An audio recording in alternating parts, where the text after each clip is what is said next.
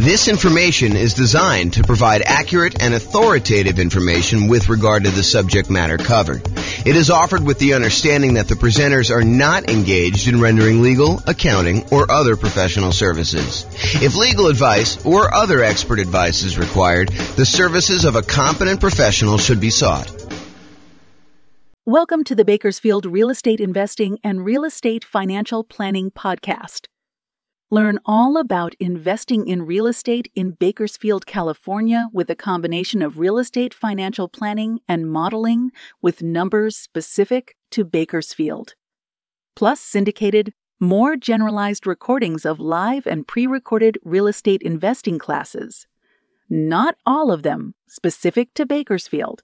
Be sure to stay tuned after the podcast for a message from our sponsors. Well, good morning and welcome, everyone. I am your host, James Orr, and today we have a really cool class, a class that I don't actually teach this particular topic that much. Today, we're going to go over refinancing rental property tips. So this is the class about all the different ways to refinance your rental property and some tips and information about doing that process. You'll want to definitely check with your lender to get the most up-to-date version of this when you go to do your refinance. But this is intended to give you sort of like a strategizing overview so that you can understand like the process, understand the different options for refinancing, understanding some of the pros and cons and what it does, and then understand sort of like the basic idea of loan-to-value limitations for being able to do these different types of refis. But when you're about to do this, you can't go to them and say, hey, on May 4th, 2023, James taught a class and he told me that this was the rule. And so this must be the rule. I must go ahead and have you use this rule.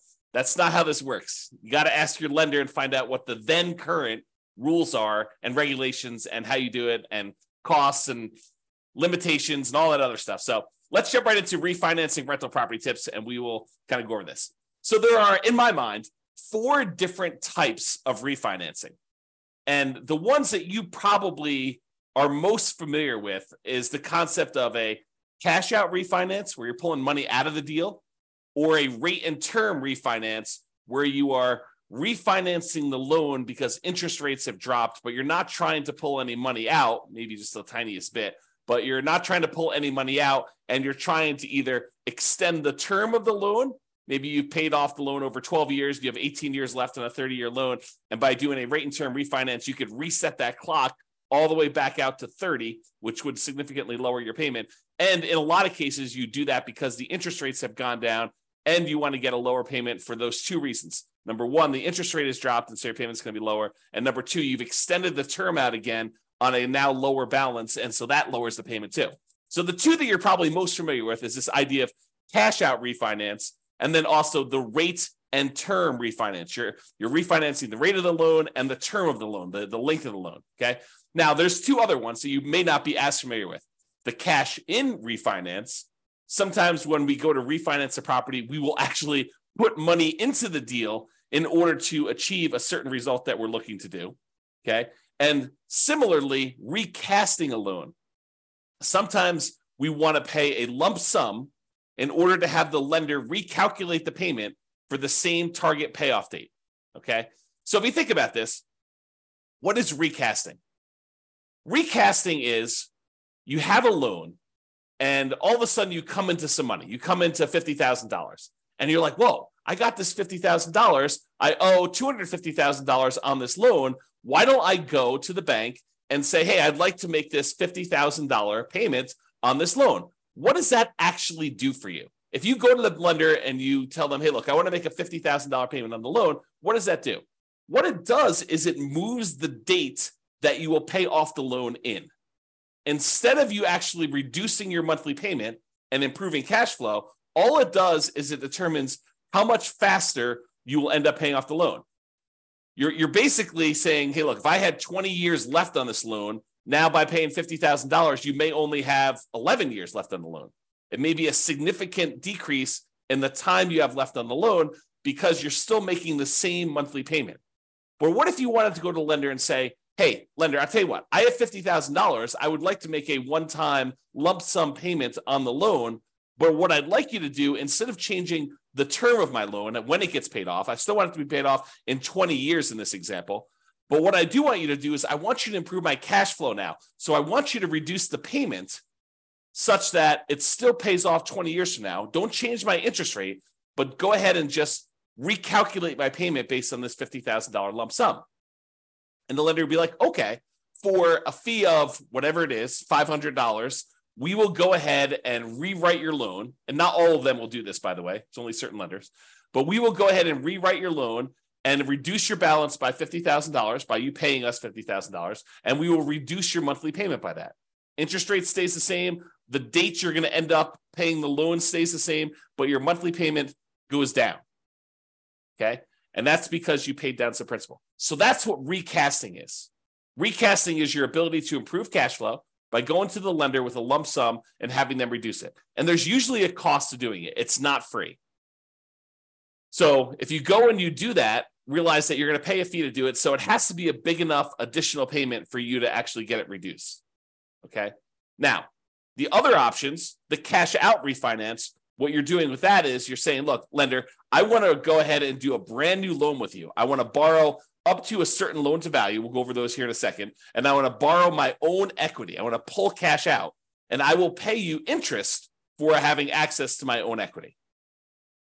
It does change the interest rate. So if you had a really great interest rate, doing a cash out refinance could hurt you. It could end up being more negative cash flow or a higher monthly payment by changing the interest rate from the low one you used to have to now doing a cash out refinance, and it raises the interest rate. And there's usually a small premium on the interest rate for doing cash out refinance. There's a small penalty, small risk premium that the lender wants to charge you in order to do a cash out refinance. The alternative to doing a cash out refinance, when you have a really good underlying loan on the property, you have a really good loan on the property at this low interest rate that you got 2 or 3 or 4 or 5 years ago, is you can go and get a home equity line of credit on an investment property, and you could pull cash out, leave the existing loan in place, and have that second mortgage, the home equity line of credit, in second position in order to have a way to access the equity in the property. And you'll have a higher interest rate on that second mortgage, and it'll probably be variable in a lot of cases. And so you'll be able to do that, but you won't get rid of that really nice first mortgage you have on the property with a low interest rate. Okay. Now, that's the cash out refinance. What about a cash in refinance? Well, let's say you bought a nomad property and you had 5% down, and you bought that property, and you were living in the property for a while, and you decided, hey, this is a good deal, but I want to move out of the property, and you move into something else. Now you've the property value has gone up a little bit. You paid down the loan a little bit, and let's say you owe, I don't know, like you owe 82% of the value of the property now. You started off with 5% down, and now it's increased so that you have 18% equity, 82% loan to value. Well, let's say you wanted to do a refinance because the interest rates have changed, and you'd like to be able to change the interest rate on your loan. They've improved enough where you want to go and do this, but you're not quite at 20% PMI. You're not quite at 20% loan to value, and if you're less than 20% loan to value, you may have private mortgage insurance in your property. And so you may choose to voluntarily put more money into the deal, put cash in when you refinance in order to get a more appropriate loan to value, a slightly better interest rate, and maybe even eliminate PMI.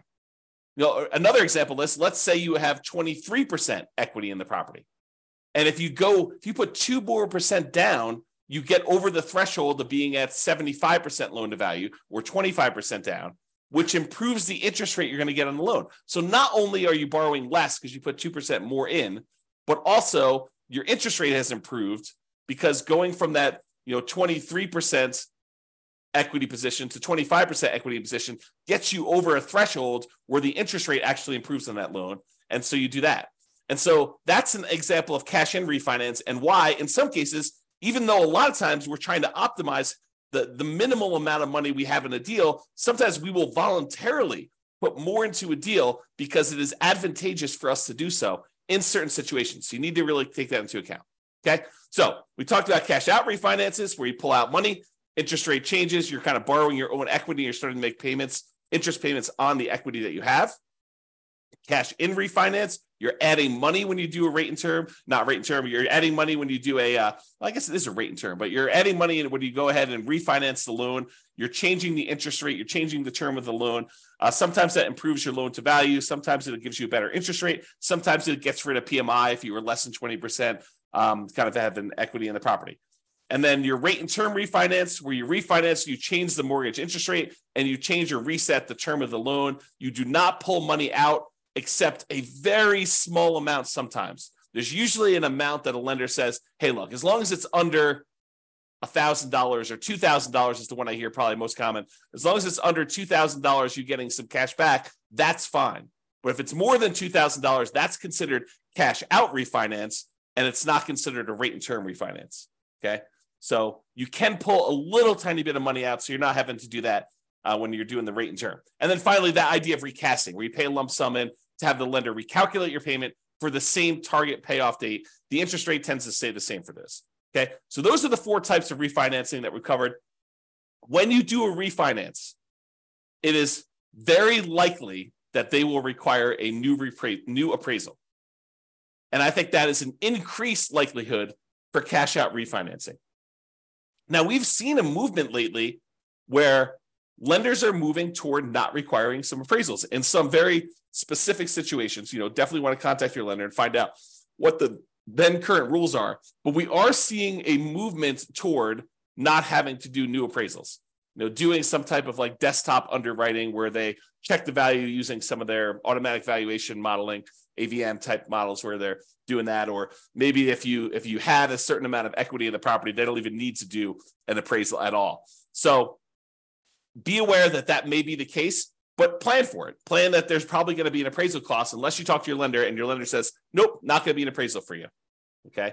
If you do cash out refinance, I think that the odds of you having to do a new appraisal is going to be higher. Okay. Now, most refinances allow you to refi in the closing costs for getting the new loan. In some cases, the appraisal costs of getting the new loan. And in some cases also a certain limited amount of buying down the interest rate to be rolled in. So you could go and say, hey, look, I want to go do this refinance on the property. I've got a bunch of equity in it. I want to roll in the closing costs, so that'll get added to your loan balance. I want to roll in the cost of the appraisal, so that'll get rolled into your loan balance. And because interest rates are low right now, and I'm going to have this loan forever because I'm not going to refinance again, I want to buy down my interest rate so that I can get improved cash flow. And you could roll in the buy down as well. And there may be restrictions on this, so go check with your lender. But that is my understanding that a lot of these can be rolled in up to a certain amount. Now, you may not be able to refinance with conventional financing options once you get above the loan limit.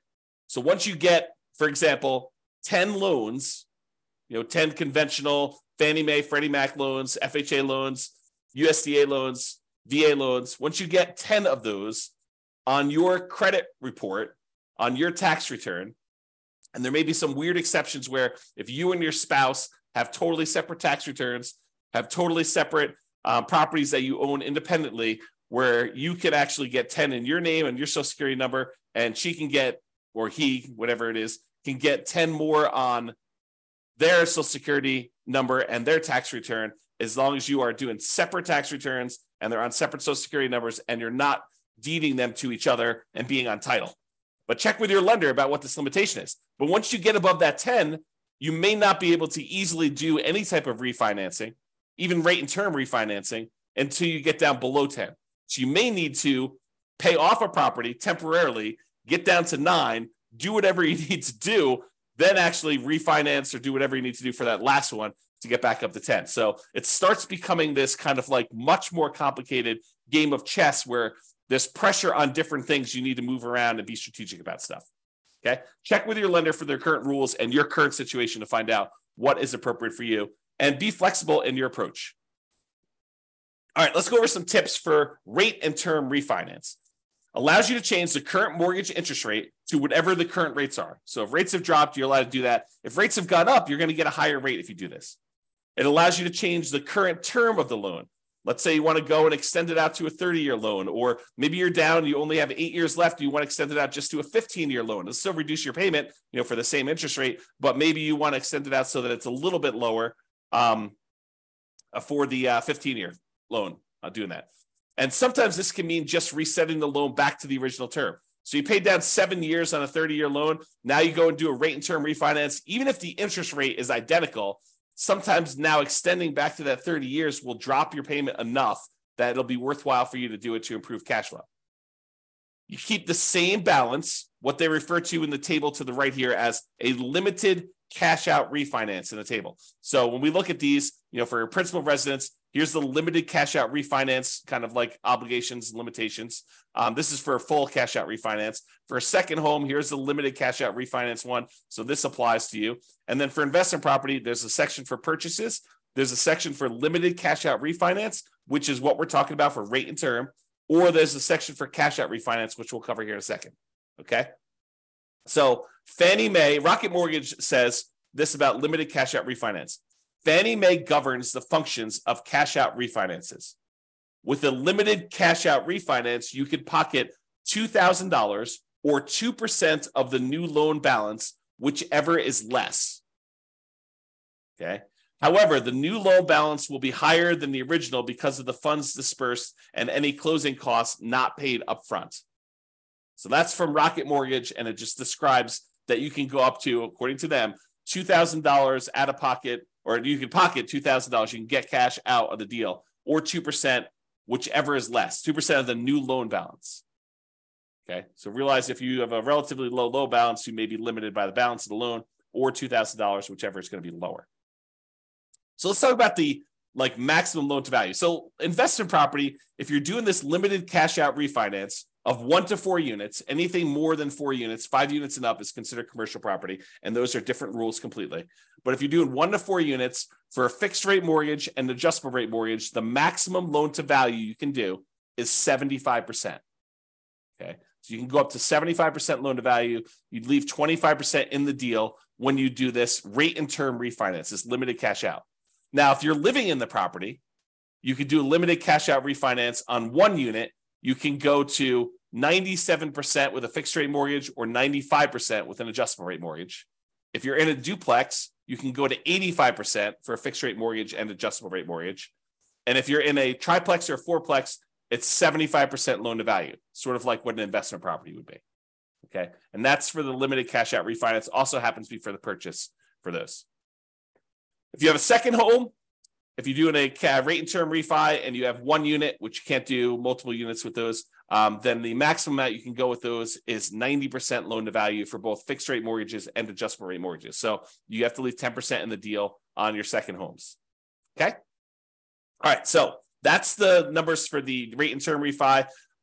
This often improves cash flow in falling interest rate environments, especially. So when you have 2 things working for you, you paid down the loan a little bit, and so you have less that you owe, and you have less left in terms of duration left on your loan. And when interest rates are coming down, it improves cash flow in 2 ways. Number one is you're usually extending your term out again, and so you're borrowing a smaller amount over a longer term. And if interest rates have come down from your previous kind of mortgage interest rate, then you've also improved cash flow from an improved lower interest rate. Sometimes the interest rate doesn't need to go down, but you paid down the loan low enough and you've been paying it off long enough that you can extend the term out again. And even with a slightly higher interest rate, your cash flow can still improve. Less, but can still improve. This can also be a way to change your loan type to remove PMI or mortgage insurance premium. So with FHA loans, the private mortgage insurance with most of them, there's some exceptions, but most of them when you're putting 3.5%, I'll say all of them when you're putting 3.5% down, they have PMI forever. The PMI, the mortgage insurance premium you pay on that loan never goes away. And so if you want to get rid of PMI on an FHA loan, like you bought a duplex, triplex, or fourplex as an owner occupant, you moved into the property, you lived there for a year, and then you decided to buy something else. And now you've waited long enough and you've got some equity built up in the property. Well, now you can go ahead and refinance out this cash out. You can do a limited cash out refinance, 1 to 4 units, once you have 75% loan to value, and you can get rid of the PMI from the FHA loan. The tricky part is, depending on when you got your FHA loan, your interest rate may be really, really low, even when you take into account the private mortgage insurance premium you're paying on it. Such that if you go to refinance it, if you bought a property 3 years ago when interest rates were really, really, really low, and now the interest rates are much higher, even though you're at that 75% loan to value, and even though interest rates have gone up, it still may be better for you to keep the old PMI loan with the old FHA loan with PMI. So you got to run the math and see if this does improve it for you and how much it improves. Okay? But this would be the way, doing like a rate and term refinance and going into a non-FHA loan, or maybe you go back into an FHA loan. If you get over 20% down, you don't necessarily have to have PMI anymore. Okay? So go do the math, figure it out, but this is how you get rid of that PMI on FHA loans to get it out of it, is do the rate and term refi. Now let's talk about some tips for cash out refinance. So the new loan amount equals the previous loan balance plus any cash you receive at closing. So you're increasing how much you owe on the property by whatever you decide to take out. So that means that you're borrowing more, which typically means your payment's going up, unless the interest rate has come down so much and you've extended the term so much that the payment is lower. Now, borrowed money that you pull out of a loan is not typically taxable, but talk to your CPA if you plan to use the money for additional investing, because there are rules about where that gets applied. My very layman's, non-professional, non-tax advisor understanding of this is that the money you use to buy another investment property is offset by that property, not the one that you pulled the money out of. But go talk to your CPA to get clarification on that, because I am not sure, and I am not a professional, and I'm not giving you tax advice because I'm not qualified to give you tax advice. I don't even do my own taxes. Okay, so go talk to your own CPA and make sure you got that down. All right, so let's talk about the maximum loan to value you can do now for cash out refinances when you're pulling money out. So if you were going to try to pull cash out of a property that you're living in, with one unit, you can go up to 80% loan to value for fixed rate mortgages and adjustable rate mortgages. So if you're living in a single family home, a condo or townhome, and you've got one unit, you can actually go up to 80% loan to value. If you're in a duplex, triplex, or fourplex, 2 to 4 units, remember 5 units and above is commercial, it's a totally different deal. You can go up to 75% loan to value. So a little bit more conservative. They will only allow you to go up to 75% loan to value. You have to keep 25% equity in the deal if you're going to do a cash out refinance. And those numbers are different than when you do the rate and term. Okay. Second homes, when you're doing a cash out refinance, it's still 75% loan to value. Okay. You have to be 75% loan to value to do cash out for those. Then if you're doing investment property, you're doing a cash out refinance with one unit, a single family home, condo or townhome, with one unit, it's 75% loan to value. If you're talking about a duplex, triplex, or fourplex, and you want to pull cash out of that, they only allow you to go to 70% loan to value. So even more conservative. They want you to keep 30% equity in the deal when you do this. So really, to kind of summarize it, you're probably 75% loan to value, no matter what you're doing, unless you're doing a single family home where you're living in the property, then you can go to 80%. Or when you're doing your 2 units, 3 units, or 4 units, triplex, duplex, triplex, or fourplex with an investment property, it's more conservative. It's 70% loan to value. Okay. Now, this idea of doing, cash out refinance, although you can do sort of rate and term if you borrow the money in order to buy the property and the repairs when you do your burst strategy. But most often when you're trying to do the burst strategy, a lot of times you're doing this cash out refinance model where you're pulling money out of the deal. And the ideal is to pull all of your money out of the deal and and so you have the money and you could use it to do other deals in the future. But the idea is to try to get all of your money out. And there is usually a delay. Most lenders now are requiring seasoning of the property for up to 12 months in order to do this. Now, there may be a kind of like, a custom lender, a lender that has a very specific program. Well, they will allow you to do a rate and term refinance or cash out refinance with less than 12 months. there's probably going to be a small premium on rate. And then maybe they tell you, look, you do this loan, but then, a year later, you go ahead and do a traditional, rate and term refinance into a, conventional Fannie Mae, Freddie Mac sort of product where you get out of their loan. And so it may even be some type of, a balloon payment where, there's a 3-year balloon on it or a 2-year balloon on it. You got to go talk to these. And I'm just making this up. I don't know of any that are doing this, but what tends to happen is you find a need in the marketplace and these kind of custom lenders come in and they fill the hole with a custom loan product. And they kind of cater to a certain need that they're seeing in the marketplace. And they a lot of times charge a small premium for that.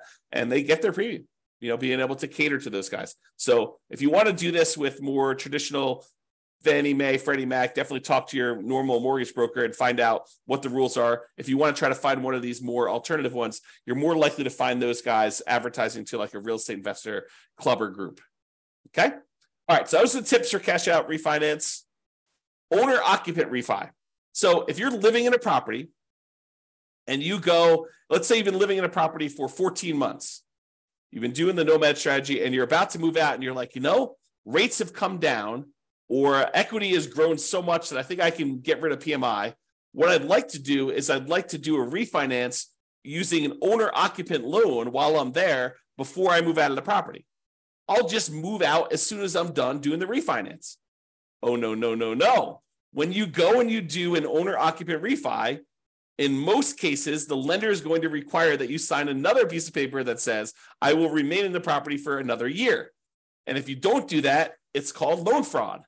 This could be a version of like equity stripping, where you have a bunch of equity in a property as an owner occupant. You do a refi, you max out the loan you can get on it. You pull all of the equity out of the property. Then you kind of like leave the property. Maybe you keep it. Maybe you just abandon it. And you kind of say, look, this was cheaper than paying a real estate agent. I only have to leave 5% in the deal.